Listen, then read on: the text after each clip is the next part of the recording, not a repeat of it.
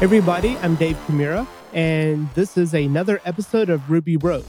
Well, sort of, because today we are actually duking it out with JavaScript Jabber. So from our side, we have myself, Dave Kamira, and we also have Valentino Stoll. Hey now. And we have Steve Edwards. Hello, coming from cloudy and rainy and cold Portland, Oregon. And we have Dan Shapir. Hey, from warm and sunny Tel Aviv, where the weather is great, but the politicians are terrible. All right. And so we really don't know how this is going to go. We didn't really rehearse it or talk about it, but today it is Ruby versus JavaScript. Or maybe it's going to be Ruby with JavaScript. I don't know. We'll see. Yeah, I prefer the latter. I don't think we need to fight it out too much, but we'll see how it goes. Yeah, otherwise Chuck might have a few fewer panelists at the end of this. I think we have an inherent advantage that if you're building for the web, you can't really get away from JavaScript. That is true. But I guess just to bring you guys up to speed, Valentino and I can talk about what's going on with Ruby in the latest. So we got our latest Ruby version, or the Rails version, 7.04, and that brought in a lot of new functionality and features. And a lot of that is also complementing the front end and what we do with our JavaScript stuff. So with the introduction of Rails 7, we're also getting Hotwire by default. And Hotwire is kind of like a umbrella for a few different libraries.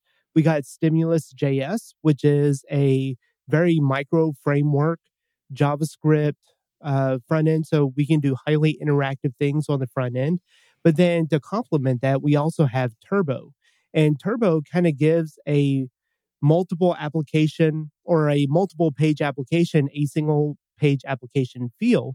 But it also does a lot more than that with broadcasts. So if you update a user record on one page, it can broadcast it to all the other clients that are connected to that server. So it uses WebSockets underneath to do that kind of broadcasting. So it's kind of like a live breathing web page. And with that, we also have Turbo Frame Tags, which allows us to make a server rendered call. So we'll just have, if you kind of remember back in the 90s, the iframes, it's similar to that, but it's very much different in a more modern interpretation of something like that. That's really interesting because it kind of brings to mind a lot of the things that are currently taking place with JavaScript frameworks around trying to mix up both client-side content generation and server-side content generation, where a client can actually, even after the page is already loaded, a client can actually issue a request to the server to get more content as effectively HTML. So it's kind of a mixture of client-side rendering and server-side rendering and things happening on both sides. And it seems that in the Ruby world, you're kind of progressing towards in the same direction. You have to be honest, when you first said Hotwire, the first thing I thought of was the commercial for Hotwire.com.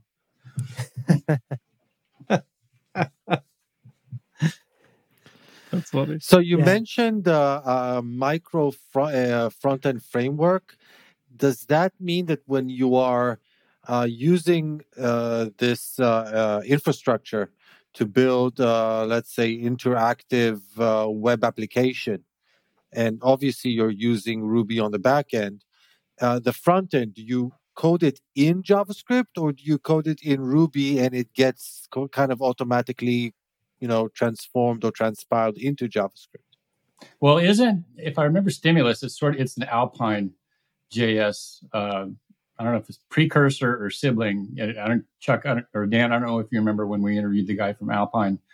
It's about a year and a half ago. And it's sort of you're going to render it all in HTML. And if you just need little sprinkles here and there of something for a select list or some sort of page interactivity, you can just drop it in as compared to, a whole framework like a Vue or a React or something like that. Am I correct? Yeah. So it can do from the very simple things like that, or a copy button if you want to copy some text, or you can make it a lot more complex using Google Maps and data points on the map, interacting with that kind of stuff, or with Video.js and interacting with a video player and that kind of stuff. So it's very simple, but it can also be extended to be much more complex. So, one of the main selling points of modern JavaScript frameworks slash backends that are built on top of mostly Node.js is that you get to implement both the backend and the front end using the same programming language. And ultimately, what I'm hearing from you is that even though the front end is really simple in terms of the amount of coding that you need to do there, because most of the logic is running on the back end, and we can talk about how that's starting to happen in the JavaScript world as well. But you're still in a situation where, if I'm understanding correctly, you need to use effectively two programming languages if you want to implement a really interactive kind of a website or web application. Is that correct? I think that's fair to say, wouldn't you, Valentino? Yeah, that's pretty accurate. I mean, I think the whole driver from Hotwire, from what I've seen, is like there's like a baseline of what's called Turbo, which is like, I believe it's JavaScript, but it's written so that you don't have to write JavaScript in Rails. And that basically is like a baseline of, I just want to interactively fetch HTML from a server and swap it out with existing HTML on the page. And so those very bare minimum reactivity is all, I guess it's less reactivity, but more like interactivity concepts. Those are like kind of the baseline in the Rails ecosystem now of, okay, you don't have to write any JavaScript for that portion of it. And then, as Dave was saying, kind of like the more complex stuff, anytime you want to mix in maybe Google Maps or something like that, then that brings in another layer on top of the Rails stack that gives you a little easier way to interact with JavaScript with your server's side components. So, if I'm understanding correctly, what you're saying is that if in the past I wanted to update content on the front end side using the runtime on the back end, it would literally require replacing the entire page. And what you're getting now is the ability to trigger updates that only update certain portions of the page, and you don't have to use, like you said, iframes for it.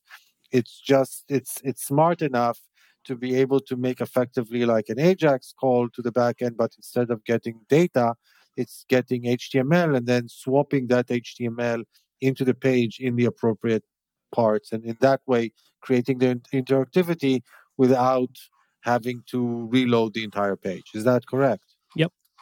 Yeah, exactly. And I mean, it uses WebSockets as its way to do that, to stay up to date kind of in real time, if you will. I can't really say real time, but it gives it that bidirectional aspect. And kind of how that's the fundamental channel for which it like does those pieces of it.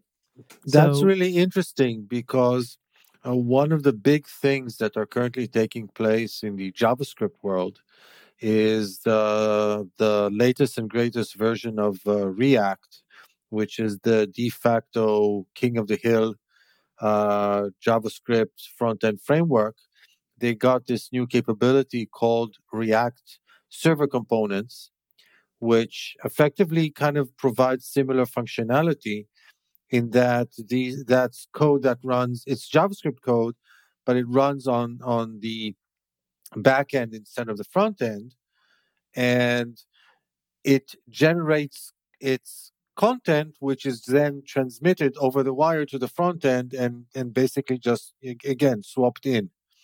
So in a lot of ways, it's kind of really similar to the mechanism that you're describing, even though the tech stack is really different. And I assume a lot of the implementation details are different as well. You know, for example, last night I was working on with a charting library, and it's pulling in about 10,000 data points. And that can be pretty heavy for a browser to render when you first go to a page. And so what I wanted to do was have the page load up immediately, but then delay load that chart. So as it got the data, then it would initialize and display out the chart. And I was able to do all of that without writing any JavaScript. But then I want that chart to automatically update and insert in new data as it's received from the server or from API requests coming in. And I'm able to just write a little bit like 50 lines of JavaScript to bring in the new data. And then with that new data, then have that inject into the map. So Stimulus really shines when the DOM elements are already there on the page and you just want to manipulate them. But you refresh the page and the state is all on the server side. So you refresh the page, you have all the latest data, then you're bringing in the new latest data that's coming in over the WebSockets and that kind of stuff. That's really cool. The one issue that I potentially see with this type of an approach, and it doesn't really matter whether it's implemented in Ruby or in JavaScript or whatever, is that there's a joke that I make that how do you tell the difference between a modern web app and a legacy web app? That the legacy web app is one big spinner, and the modern web app is lots and lots and lots of tiny small spinners. Um, and that's kind of the thing that I'm kind of concerned about with this kind of an approach, is that the fact that you're kind of bringing in a skeleton quickly, but that skeleton effectively contains very little or almost nothing, and then you're bringing in additional content as it becomes available or on demand. But you have like spinner placeholders until the content arrives. So you've effectively got a skeleton full of spinners, and then things start to appear and replace those spinners with actual content. And then it seems like the page is loading really quickly, but in effect, it's not a super pleasant user experience from my perspective. And like I said, that's a potential problem with any implementation of this approach. So the question is, what can you do in general? I'm not even talking in a particular technology or particular programming language, but what can you do to kind of avoid this scenario, which is almost like death by a thousand cuts with all these tiny spinners? Well, I think the first thing is to keep SEO and accessibility in mind, where when you do have all these little spinners come in, so let's say a highly reactive dashboard. I think that's like the primary use case here that we're talking about, where you have 20, 30 different little panels that are bringing in their own individual data fetching from the server. And if you first load the page and if you have 30 little tiny windows, and then as it gets the data, it expands out. That shift in the content layout not only hurts your SEO, but for those who are maybe a bit more sensitive to the quick flashing or the quick moving items, then that could also cause some, issues there. So having default heights, so there's not as much content shift layouts and stuff happening, I think is going to be the first important thing. But one nice thing about Hotwire that we get is typically when you make a request to the server end and you're returning the HTML over the wire, sometimes you would have situations where you are rendering out the entire response, including layouts and all that kind of stuff, even though you just need a tiny snippet of the code. So Hotwire will only render out that small snippet that's actually required. But then to your point, if the back end is having to do very heavy calculations and it's going to take a while regardless, then we do have that kind of problem. You know, I think one solution, if you are doing a charting library or something like that, is you can go ahead and display out the chart, but without any data and let that data kind of flow in and animate to the data points that it's going to retrieve. But I don't know what we would do other than that. What about caching and CDNs? How do those kind of things fit into this type of architecture? Normally, we would cache static assets. So any user uploaded images, any CSS or JavaScript pages that have been generated That kind of stuff usually gets a digest hash and then stored on a CDN.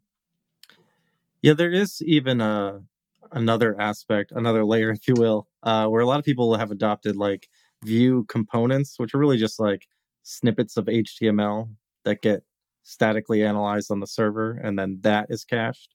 And then so that, as it's fetched from the server, can be cached as a chunk of HTML that then, as more and more pages get rendered, it'll start caching it as they get requested. So, I mean, I'm curious, like, the whole server-side rendering, like, portion of JavaScript seems to be, like, falling off a cliff. And I'm curious if anything, there's a renaissance. Everybody's moving to the server now. Yeah, I mean, but what you're talking about is how do you handle the cases where you have like empty skeletons, where you're hydrating, the skeleton as it comes in. That to me, I thought the solution is server-side rendering.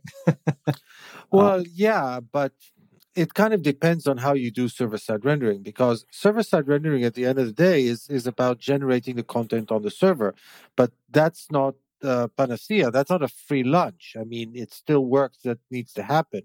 And like Dave said, if you're making, let's say, a lengthy database query or something like that, it could take some time to generate the data, even if even if the server is relatively quick. Another potential problem is that the server might be far away, and the round trip it requires multiple hops, and then again you won't get such great behavior. The thing is this, very often it really depends on the site. I mean, if you're creating a site that's super dynamic, like a dashboard, then you probably care less, not, I won't say not at all, but you care less about the initial, let's say, startup time. You care more about how responsive the site might be once it's loaded. Also, you probably care a lot less about SEO. On the other hand, if it's a site like a shopping site, well, then you need to ask yourself, do I really need to generate the main part of the content on each and every visit? Can I, like, I don't know, generate much of it like once, cache it in one way or another, and serve the parts of the HTML itself directly out of cache? It seems to make sense, but it can get kind of tricky, it seems to me, when the communication between the backend and the front end is so dynamic. Yeah. And I think one important thing that we should note is that you have to be using H2 or H3 in these scenarios. Oh, yeah, for sure. And that's regardless of which backend framework we're using or front end framework, because H2 and H3, for those who don't know, it's going to, and this was specifically introduced in HTTP 2, that you can use one connection to request multiple assets. So you don't have to do several SSL handshakes to request several different images from the same server. So that's going to be a must if you are doing a lot of these little tiny loads. It does something known as multiplexing. It basically enables multiple HTTP downloads over a single connection, rather than requiring multiple connections and only allowing one download per connection at a time. But I think this is more or less almost a given these days. No, it's not. Oh, no, I've still come across sites that are serving HTTP 1.1 and they're downloading like 50 different things on that page. You can only download 6 at a time. I think, is that correct with HTTP 1.1? Well, it's not well, the funny thing is the reason that it can download 6 is that when the connection to the server is HTTP 1.1, the browser will actually open 6 TCP sockets to the backend so that it can do 6 HTTP downloads in parallel, one over each socket. So that's the reason you see the 6 download limit. With HTTP 2, it actually opens only one TCP socket, but like I said, it can actually do multiplexing. on top of that socket, so it can actually download multiple resources over that single TCP connection. And HTTP 3 actually replaces TCP with a different underlying protocol, which is actually implemented on top of UDP, and is more, let's say, modern web friendly, because all these other protocols, TCP is a protocol that's like what, 50, 60 years old. I mean, the internet today is a different place. So yeah, things have changed. But I'm kind of surprised. I mean, if you're using modern infrastructure, modern hosting, or modern infrastructure, then you should be getting HTTP 2 or 3 out of the box. Yeah, I think it's just how some websites have it configured. I know if you throw Cloudflare in front of there and enable the proxy, then you get H2 by default. Yeah, that's pretty standard for any CDN provider these days. So, if I may ask, coming from the world where everything is web JavaScript, because you can't get away with it from JavaScript on the front end. So it's like, if I might as well also use it on the back end, and especially use effectively the same templating mechanisms on both the front end and the back end. What's the big advantage, or the main advantages of using Ruby instead of JavaScript on the back end? It's pretty self-explanatory to me. For sure, go for it. The biggest thing I see is just ease of readability. There's a lot less characters you have to read through. Even in TypeScript, there's still a lot of visual lifting you have to do to read through how maybe something works.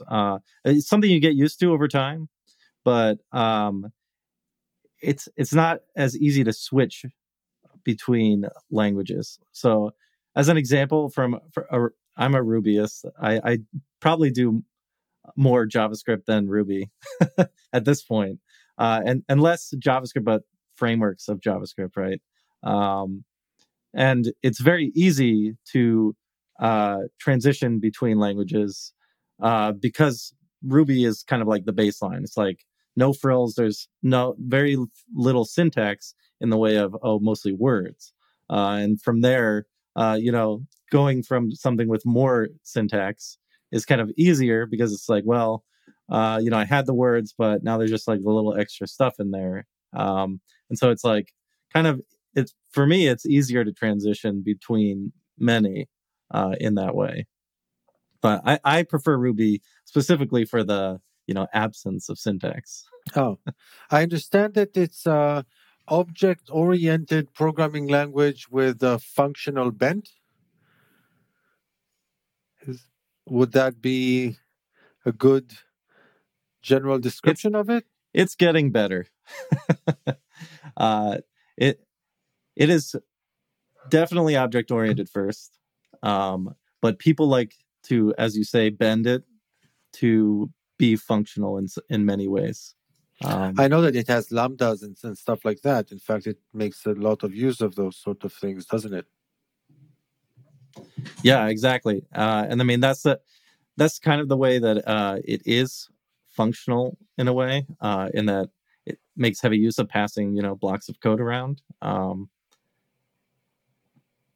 But I would say it's less of a asynchronous capable language than JavaScript maybe is. JavaScript is kind of functional by default. Well, it wants to be. In a way. It isn't exactly. It wants to be. Question though. So you said that it's less asynchronous.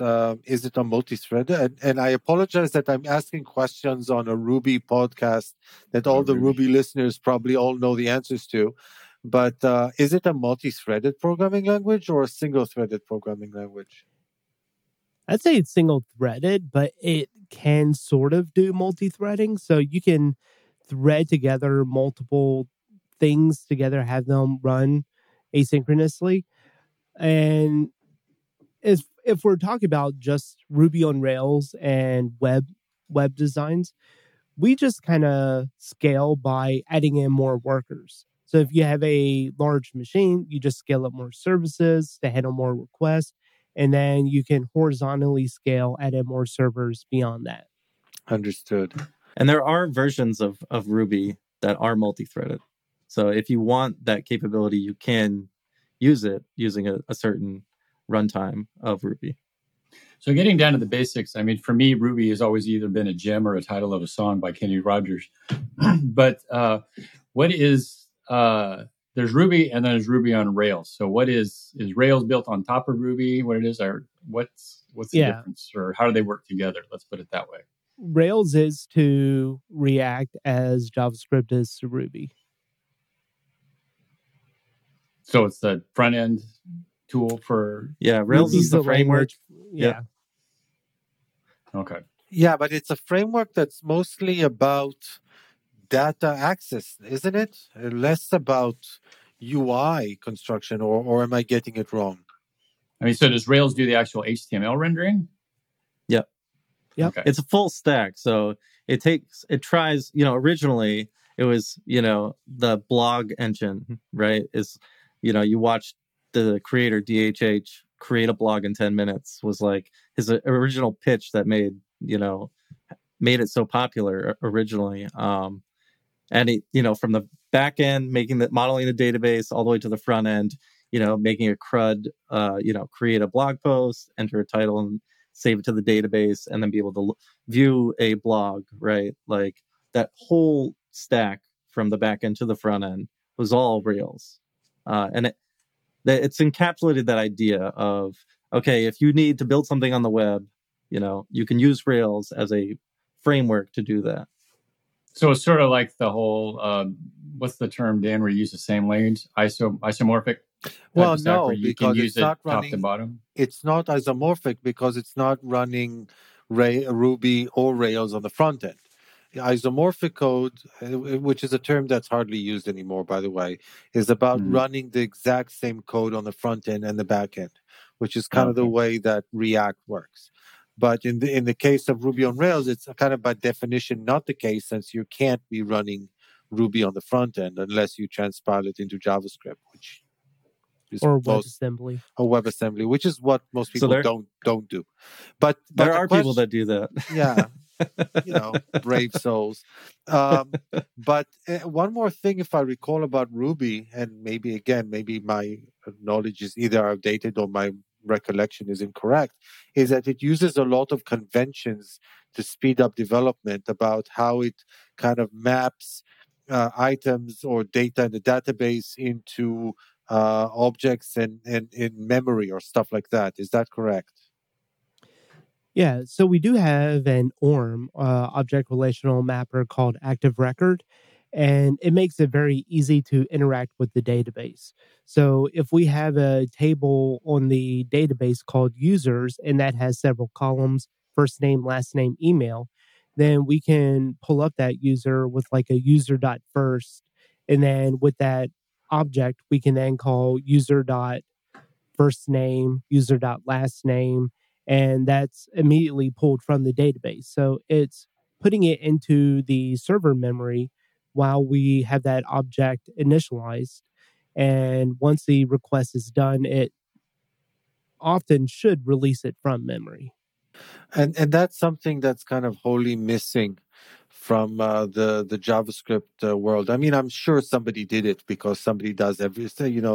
Everything. Like, what's the saying? Everything that can be done in JavaScript eventually will be done in JavaScript. So I'm sure somebody did it, but most people don't use ORMs directly from JavaScript. Rather, the JavaScript does some sort of a fetch or RESTful API or GraphQL request to some other backend service that provides the data.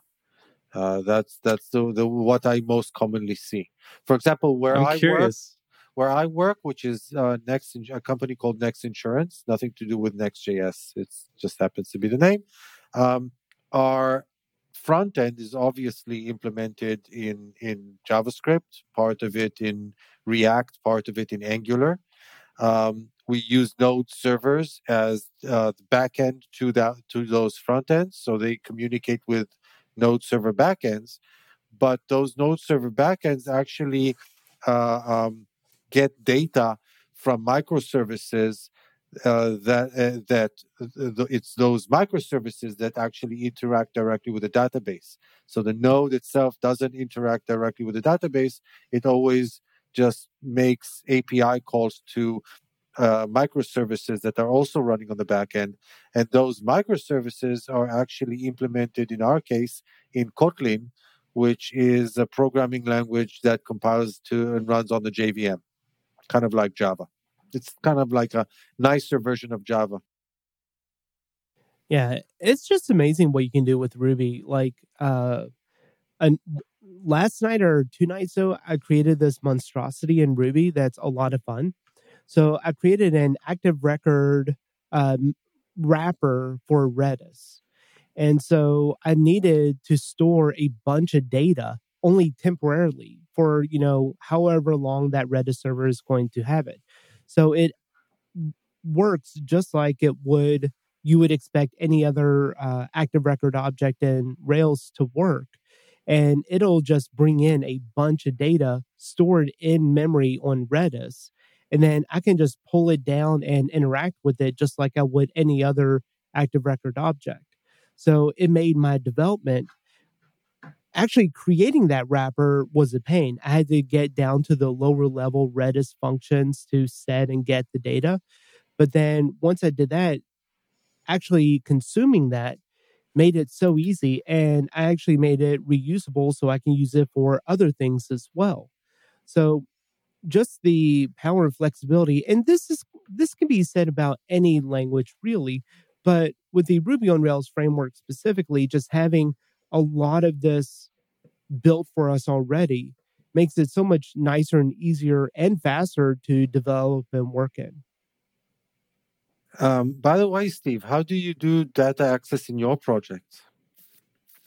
Funny you just asked me that. I was just about to ask a couple of questions about that.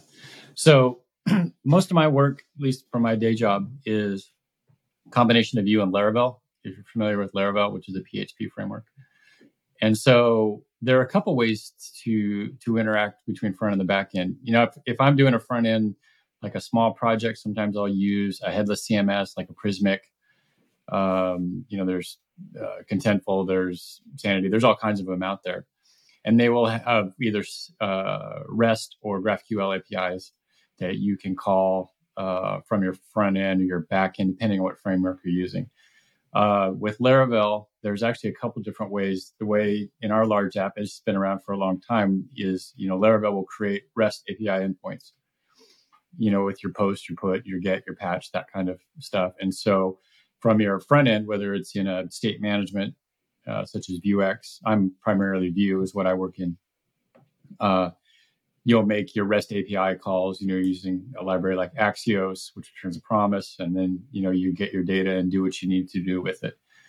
So first question is that if I was to use Vue with React, for instance, is that the same approach you'd use in terms of just generating standard REST API endpoints from Ruby, or is there another way that you would pass data back and forth between the front and the back? We really don't worry about state or that kind of stuff on the front end, especially if we're doing Ruby, because it's all server rendered. Yeah, it takes data out of the picture. That's just one way.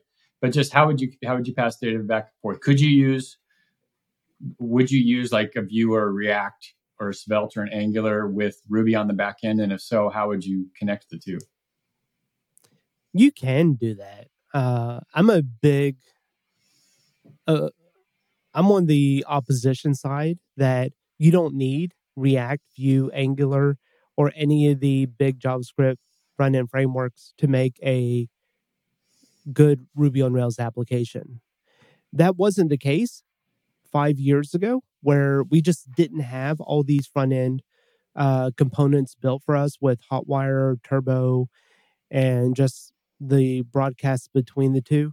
But I don't see that being the case anymore. So Ruby sounds like it tends to be pretty insulated. Then you built everything you need within the Ruby Rails type community and tend to use those tools as compared to maybe integrating, JavaScript framework with a sole Ruby backend.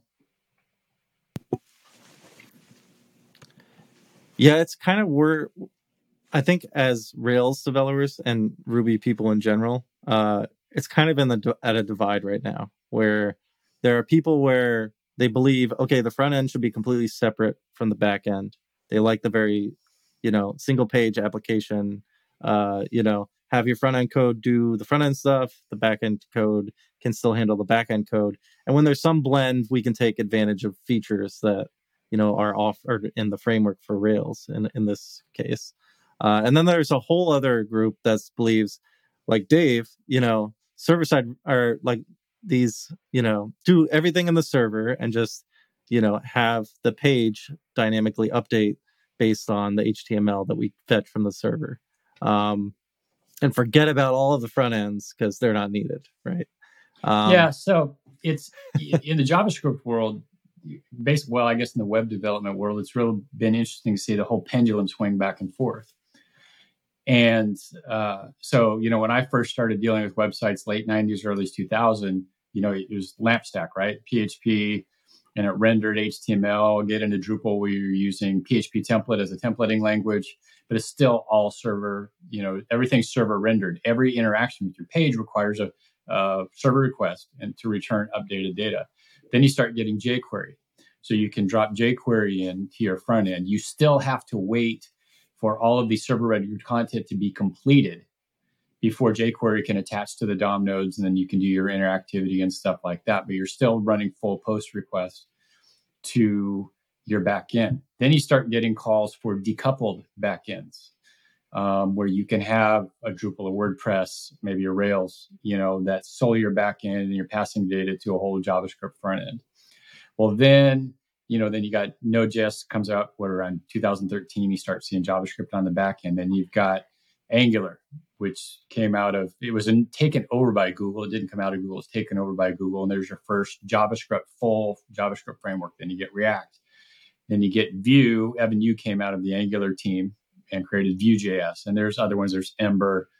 Pretty soon you're exploding with JavaScript frameworks. Everything's in SPA. You got to load everything in JavaScript. Well, then people start seeing the performance issues and the SEO issues because the bots don't really want to wait around for the page to get hydrated with all your data. So your SEO is horrible if you're using, Not just the bots. Users don't like it either so much. Okay. Yeah, because they're waiting. So then you start to see the pendulum swing backwards to server rendered. You see Next, you see Nuxt, right? The JavaScript frameworks with their own, what were called meta frameworks. And then now you're starting to see stuff like Astro, which is something I'm a fan of, where it's interesting. It's all server rendered stuff, but then you can integrate.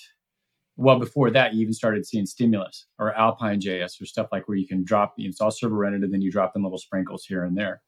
Then you see Astro and stuff like Astro, where everything comes from the server, and you can actually query my APIs. I've done one like this with Prismic, where you're querying it in Node or in JavaScript. You're writing your API calls to your back end, but it's all server rendered. But then you can plug in framework components. You can plug in a React component and a Vue component and an Angular component, but just where you need it, right? And there's pros and cons to this approach, and the purists don't necessarily like that. So, everything's coming back to server rendered and just drop in the JavaScript where you need it.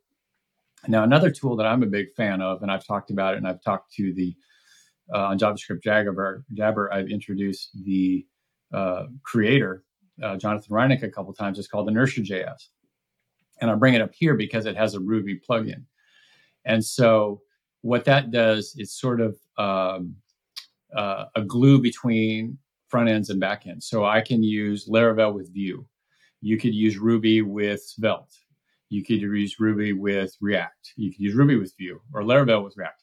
It's basically just a library that connects the front and the back end. You have adapters for the front end and the back end. And basically what it does is, my description is to hijack the post request, and you're not sending it, just sends the data. And then the data from the back end gets piped through this library and passed as prompts as in React and Vue, they're called props. I'm not sure how you do it in Svelte. But you're not getting the full browser reload and page request. So it's super quick. And it's a lot of fun. And it's great. So if you know Ruby, you can use that solely for your back end. And then if you want to use a framework, for your front end. This wouldn't be good for like a standard, like a brochure web page or some sort of informational thing. I see it as more as a use for something highly interactive, some sort of dashboard. I'm using it to create a sort of a CRUD app for an organization that I belong to.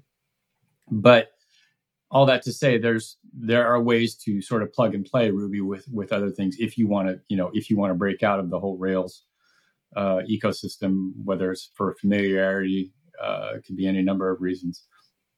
But that was where I was going with the whole question about how you plug and play and some of the options that exist if that's something you want to do. But if I can go back to something you said at the beginning, you gave a great description about how things kind of, the pendulum kind of swings. And it's really interesting because I think all of us have been long enough in the game to have seen this happen multiple times.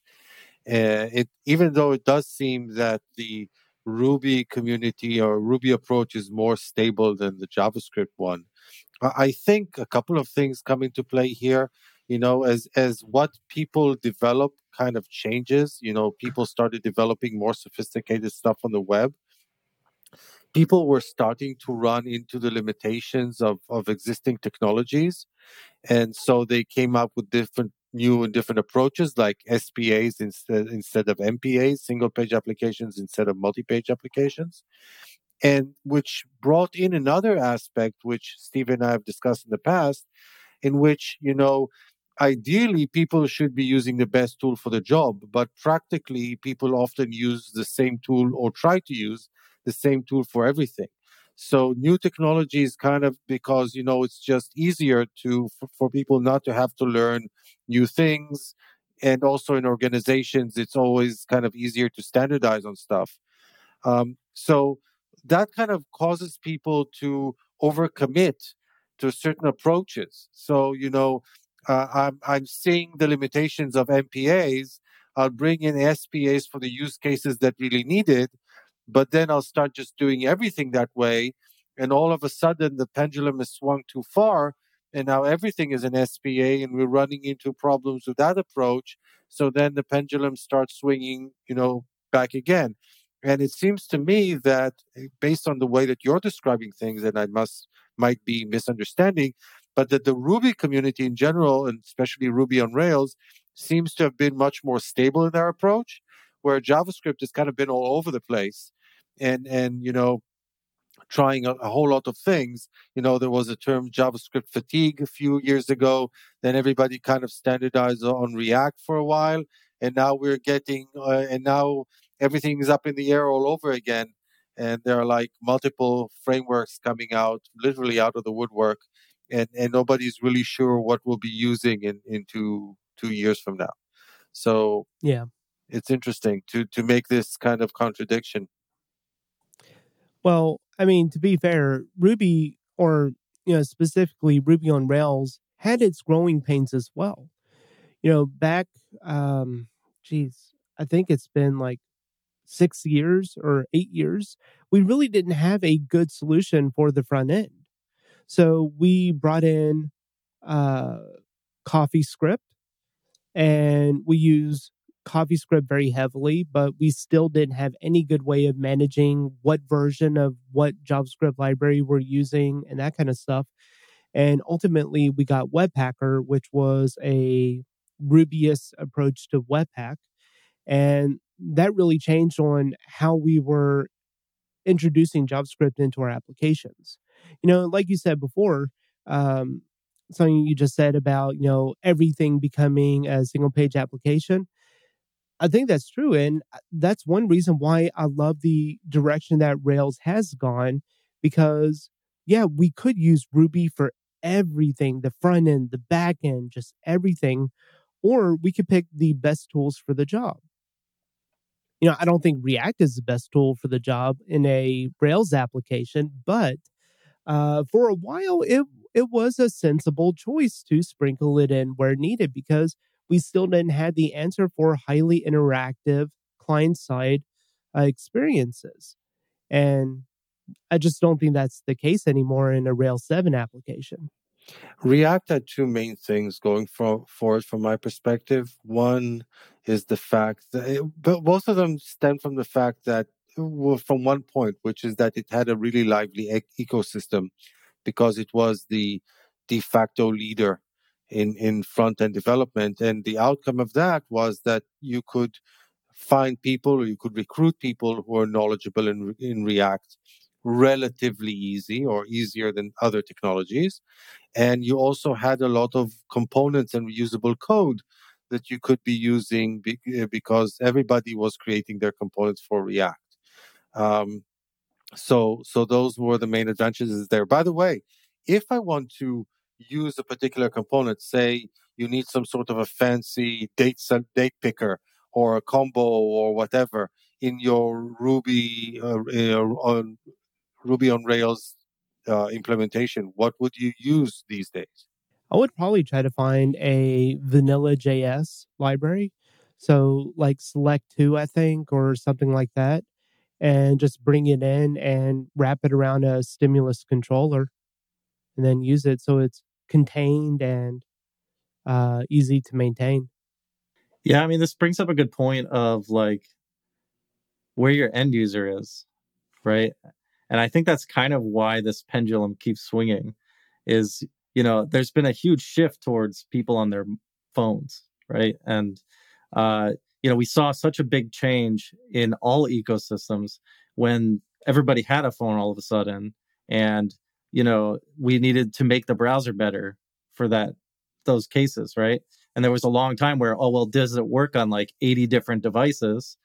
Using all different kinds of implementations of the browser's APIs, JavaScript was not very strong choice because it could work completely different depending on what device you had.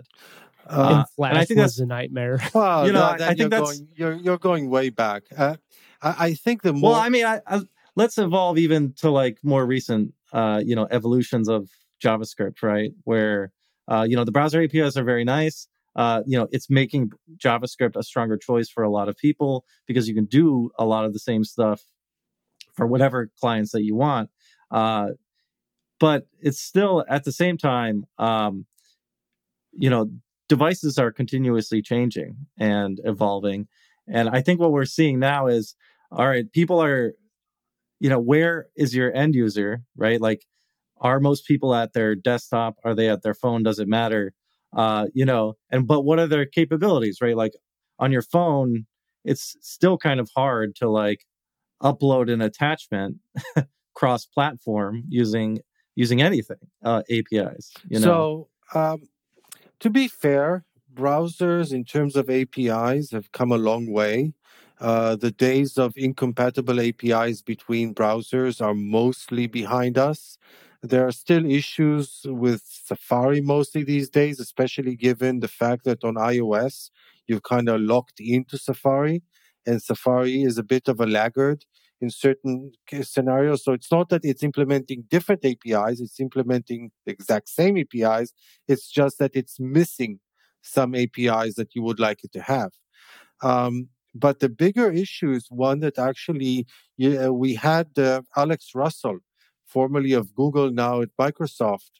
He's really big in the web standards, W3C and the ECMA group, which is the one working on JavaScript itself.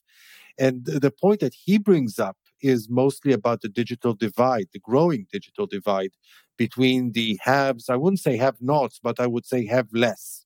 The fact that, like you said, we are all on mobile these days. Obviously a lot of people still use desktops, but most of the web is a mobile web. Like, I don't know, something like 70% of all web sessions are from mobile devices, if not more. Some parts of the world, it's closer to 100%. And there's apparently a huge difference between the top end devices and the lower end devices. We as people who are working in tech and living in first world countries, have the benefit of, let's say, using the latest and greatest iPhone. Well, whereas a lot of users are actually on mid-range Android devices, and the disparity between the capabilities of these two is only growing. It's like the iPhones are like 10 to 20 times faster than the mid-range Android devices. So think about whatever your experience is on your mobile device with whatever web application or website you're developing. Then think about it as being 10 or 20 times slower, and that's the experience that some of your users are potentially having simply because they're using a device that they bought at Target for $200. Um, so that's a big issue these days, and that's part of the reason, or that's driving a lot of people back to the server side, because we just can't keep on pushing more and more code and execution to the client. If everybody was on an iPhone and the latest iPhone and a 5G network, then maybe we could, but that's not the reality for a lot of users. Yeah, it's kind of funny. I throttle my browser to 3G just anytime I'm testing something, for that very reason, because it is a huge issue. And even just think about yourself with a brand new iPhone. If you go down the street and you hit a spot that isn't covered in a wonderful network, you're stuck just like somebody who has one of these knockoff Android phones, right, with a very similar experience. Or if you're traveling overseas and you're on some data plan and really limited connectivity and whatnot, for sure. Yeah. And in that regard, the approach that you're describing with Ruby on Rails of using minimalist JavaScript, sending in HTML sections as needed, is a really good approach, it seems. Like I haven't tested the performance on those. It'll be interesting to do so, but it sounds like a really good approach. Well, back in 2014, we got the iPhone 6, and that was an amazing phone. It was a flagship phone at the time, but its speedometer 2.0 score was around 24. Fast forward a few more years, the Apple iPhone X has a speedometer 2.0 score of almost 100.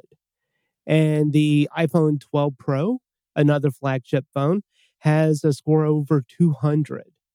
So we are getting like exponentially faster on our mobile devices, where back in 2014 and earlier, I mean, as y'all are saying, it was just a horrible experience.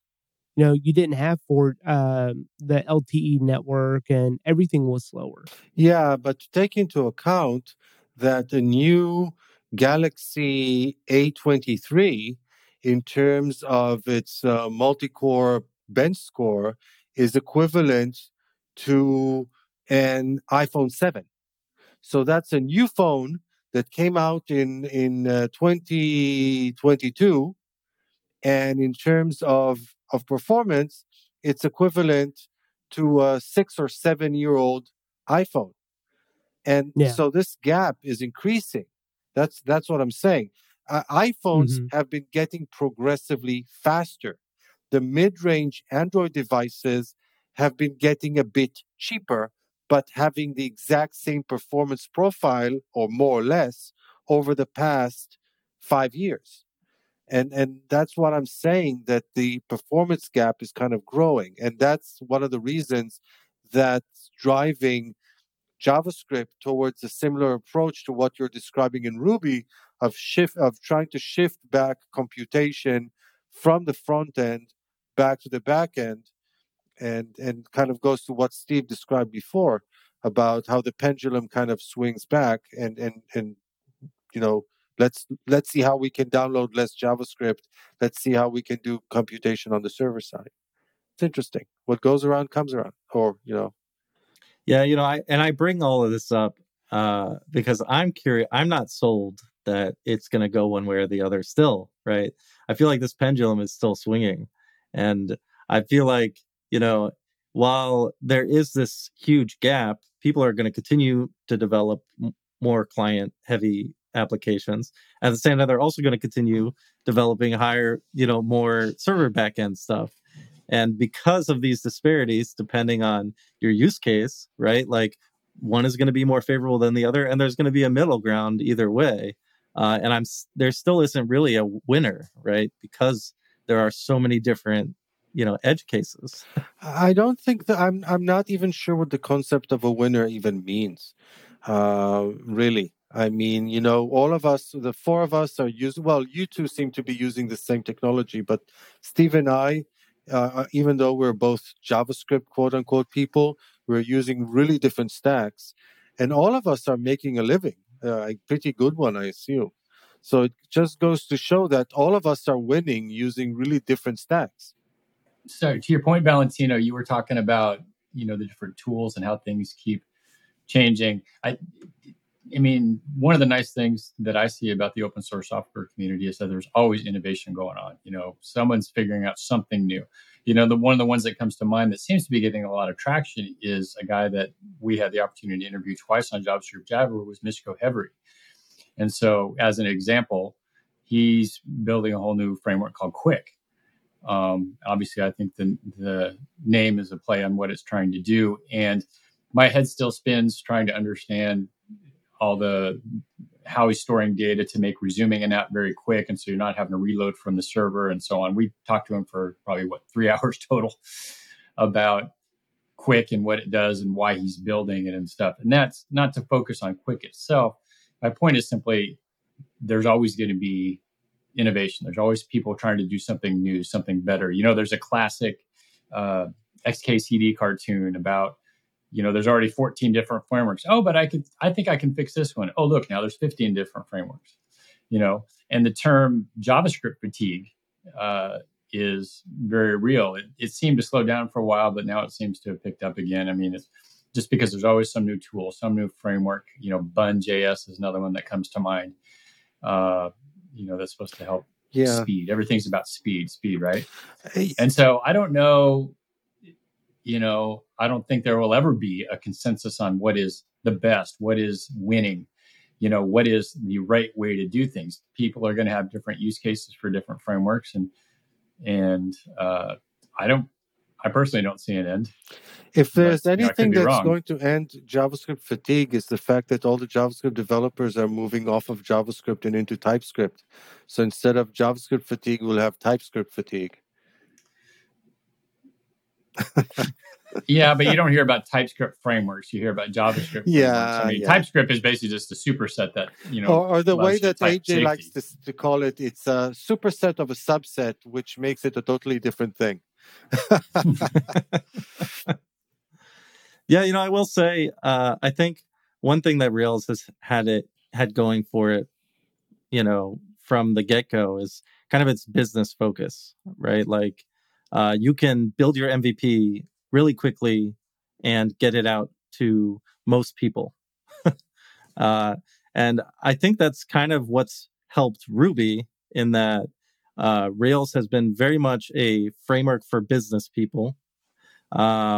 And Ruby has kind of gotten the popularity of, oh, well, if I want to start my own business, I can use Rails and subsequently Ruby to make money, right? And hire people. And I think that's what's gained a lot of popularity and made things not change too much because it's very business focused. And I think from my view of JavaScript, I'm a JavaScript developer, but it's kind of just like, it helps. And it's less of, this is what I can use to build my business. And that is changing. And that part of the pendulum is, well, it can help me build my business. But I think that's one part of maybe these framework wars, right? Is nobody has come out and said, okay, you can build your business with React. It's more of, businesses are using React and there's developers in React. And so I'm curious to see kind of how that evolves and to see maybe, because there are so many things you can do with just Node, right, from the server side. People are using it as both. So I'm curious to see maybe how it evolves in that way, where people are making more frameworky things from a how do we make money and keep people hired kind of point of So view. it's an interesting point that you bring up, and maybe we can start summarizing with that. Is that React in particular was originally not even positioned as a framework. It was positioned as a library for generating the front end or the viewport. So it wasn't really a full stack solution for your business. It was intended for a very particular aspect or part of the solution that you might be building. It's really interesting because these days it's actually undergoing a sort of a metamorphosis, kind of becoming a full stack. There's something called React Server Components. It's kind of being subsuming or being subsumed by Next.js, and in that sense, I'm thinking that a future version of Next.js with React, with a future version of React, might actually be positioned as an alternative to Ruby on Rails in this regard. Yeah, I'd be interested to see how well that like plays out, you know. Yeah, aren't we all? We're actually going to have Dan Abramov, who's this really big name in the React community, works at Meta. So he's going to be a guest on JavaScript Jabber in a few weeks to talk about the future directions of React. So this is definitely going to be interesting. Well, do we have any final takeaways other than just use Ruby? All I can say is that I remember it was a few years back. I was at this largish meetup, and a lot of representatives from different companies, and I was kind of schmoozing, and I was asking, different people which technologies they were using, in their stack, and everybody was using something different on the back end. Some were using Ruby, some were using Java, some were using PHP, some were using other things, but everybody was using React on the front end. So, time will tell what happens. We will see. All right. Well, I'm going to push us over into what are we currently working on or has our piqued our interest. So I'll go first. I've been diving into Python lately. I've been doing a lot of machine learning learning, and it's been quite the road. And I must say, I much prefer Ruby over Python because I really hate my language dictating my white spaces. It's so annoying. But Python is like the de facto language for machine learning. And I figured that would just add another tool into my tool belt. So I've been diving into that lately. I initially tried on AMD cards, but found that they were finicky at best. So I did pick up a 4080 Founders Edition for playing with and for machine learning. And I love it. It's so nice. So that's what What I've is been that? doing lately. The Founders Edition. What is that? Just a NVIDIA RTX 4080 graphics card. card. Okay. Mm-hmm. And Valentino, what's got your interest lately? In a similar light, I'm heavy into machine learning at the moment, mostly around embeddings and generating vectors and storing them, and performing analysis on it like that. So it's kind of exciting. We use Neo4j, which is a graph database, so I'm learning how to store vectors in that and being able to query on them and run the calculations in Neo4j, which is interesting. But it works well because it's a graph database, and that's kind of what it does. So we'll see. Time will tell. But I'm kind of enjoying how easy it is to play with all this stuff. I have very little machine learning experience, so I'm able to get started really quickly, which is kind of incredible. So I'm excited to see what else I could do with it.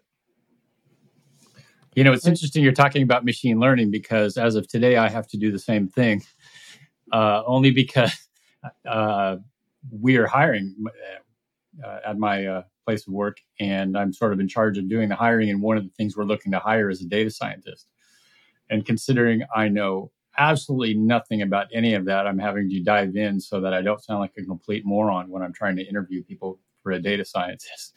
So I've been looking at TensorFlow or Python, and just trying to figure out how the heck all of this works.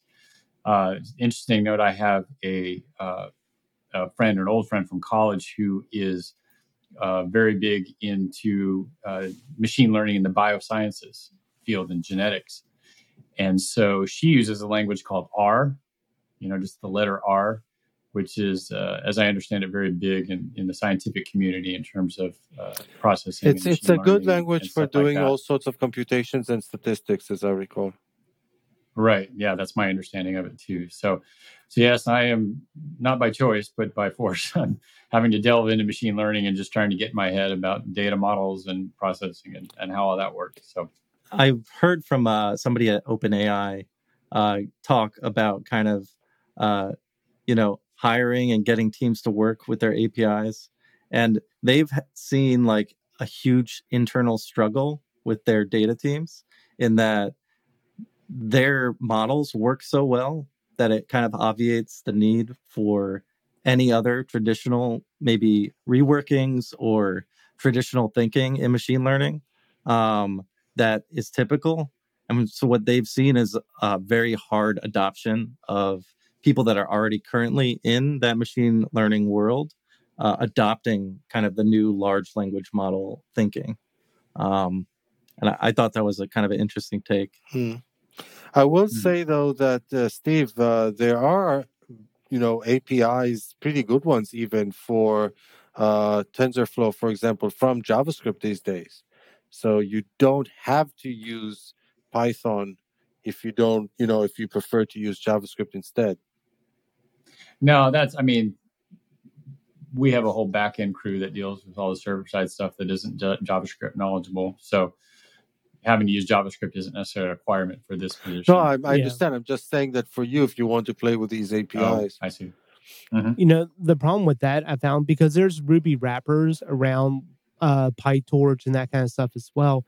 But I found that as soon as you need something and you have deviated from the community standard way of doing it, then any kind of documents or references can be a hit or miss, whether or not it'll apply in your application.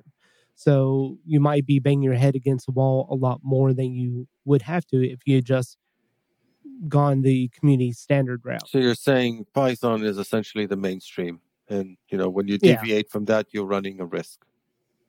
Yeah, I think that's very fair to say. Sounds right. Yeah. So, Dan, do you have anything that's piquing your interest? Yeah, so I've not been doing a lot of open source for various reasons in the past few years. Mostly I've just been too busy. But recently I found myself kind of engaged in an open source project. I'm really heavily, my day job is mostly about web performance, and that means collecting a lot of data and graphing a lot of data. And one tool that I've been using for that is something called Prometheus, coupled with Grafana. So it's like this kind of like a database that you can throw data into it, and then you can really easily create all sorts of graphs over this data. And we are still running into all sorts of performance issues. So the Prometheus client for JavaScript for Node.js is obviously an open source project. It's actually even an unofficial client. It's a pretty popular open source project, but it's not an official part of the Prometheus package. It's like it's a labor of love by a member of the community. So I started optimizing the code and contributing my optimizations back into this project. So it's kind of fun to be doing open source stuff after such a long period of time. Cool. And Steve, do you have anything that you're working on or piquing your interest? Well, like I said, there's the machine learning, and then what I had talked about earlier is I'm really getting into playing with inertia JS because for me, it was a tool that allowed me to sort of plug and play what I knew best in terms of back end and front end, and mix them together in a way that's really quite performant. If I wanted to do some sort of front end project that used a CMS, I was using sort of a headless CMS, but I don't like those because sometimes I really want sort of fine grained control over my data storage and how it's modeled and accessed and all kinds of little tweaks. So using Laravel with my database of choice, a SQL database, really gives me the control that I'm familiar with and I'm like. So it allows me to control everything start to finish in a way that makes it easy for me for my particular application. Cool. And then, hey, before we leave, one thing I wanted to bring to the podcast is the dad jokes of the day. Something I do on JavaScript Jabber and Views on View. And sometimes I can get Dan to laugh. A lot of times he just rolls his eyes. But I know that I get love from other places too. So I'll throw a couple out there for you if that's okay. One of my favorite genres of dad jokes is cow jokes. So for instance, we all know, or we should know, I would think, that you call a cow with no legs ground beef, right? And so the opposite of that, obviously, is high stakes, right? And then the other day I went to the plagiarism store and I tried to pay cash, but they would only take credit. Okay, took me a second to get it. And then finally, whatever nationality you are while you're doing the potty dance, what nationality are you when you're done? Finnish. So I got one more for you. Go for it. What do you call a cow that's just had a baby? Decaffeinated. Decaffeinated. Yes. The cow with two all... legs is lean beef or Eileen. And yeah, there's all kinds of great ones. Here's what do you call my most Valentina? What do you joke. call a cow that doesn't feel pain? Just a C, right? No ow. Knock, knock. Oh, that's a good one. Who's there? You. You who? Big Summer Blowout. If you've never seen Frozen, which I have 3 girls, so they've all seen it hundreds of times. Yes. It's the greatest joke ever. I can remember that because at the time Frozen came out, my daughter was in middle school. And I can still remember all through that year, they would, at their graduation parties, they're belting out the songs, from Frozen. And everything was frozen. I thought, okay, thank you. Can we move on? All right. Well, Dan and Steve, thank you so much for coming on. If y'all want to find some more content from Dan and Steve, head over to the JavaScript Jabber show from Top End Devs, and you can find them there. Yeah, for sure. We would love to have you on our show as well. And it's been a pleasure being your guest. So thank you for having us. Yeah, a lot of fun. Yeah, thanks for coming on. This was great.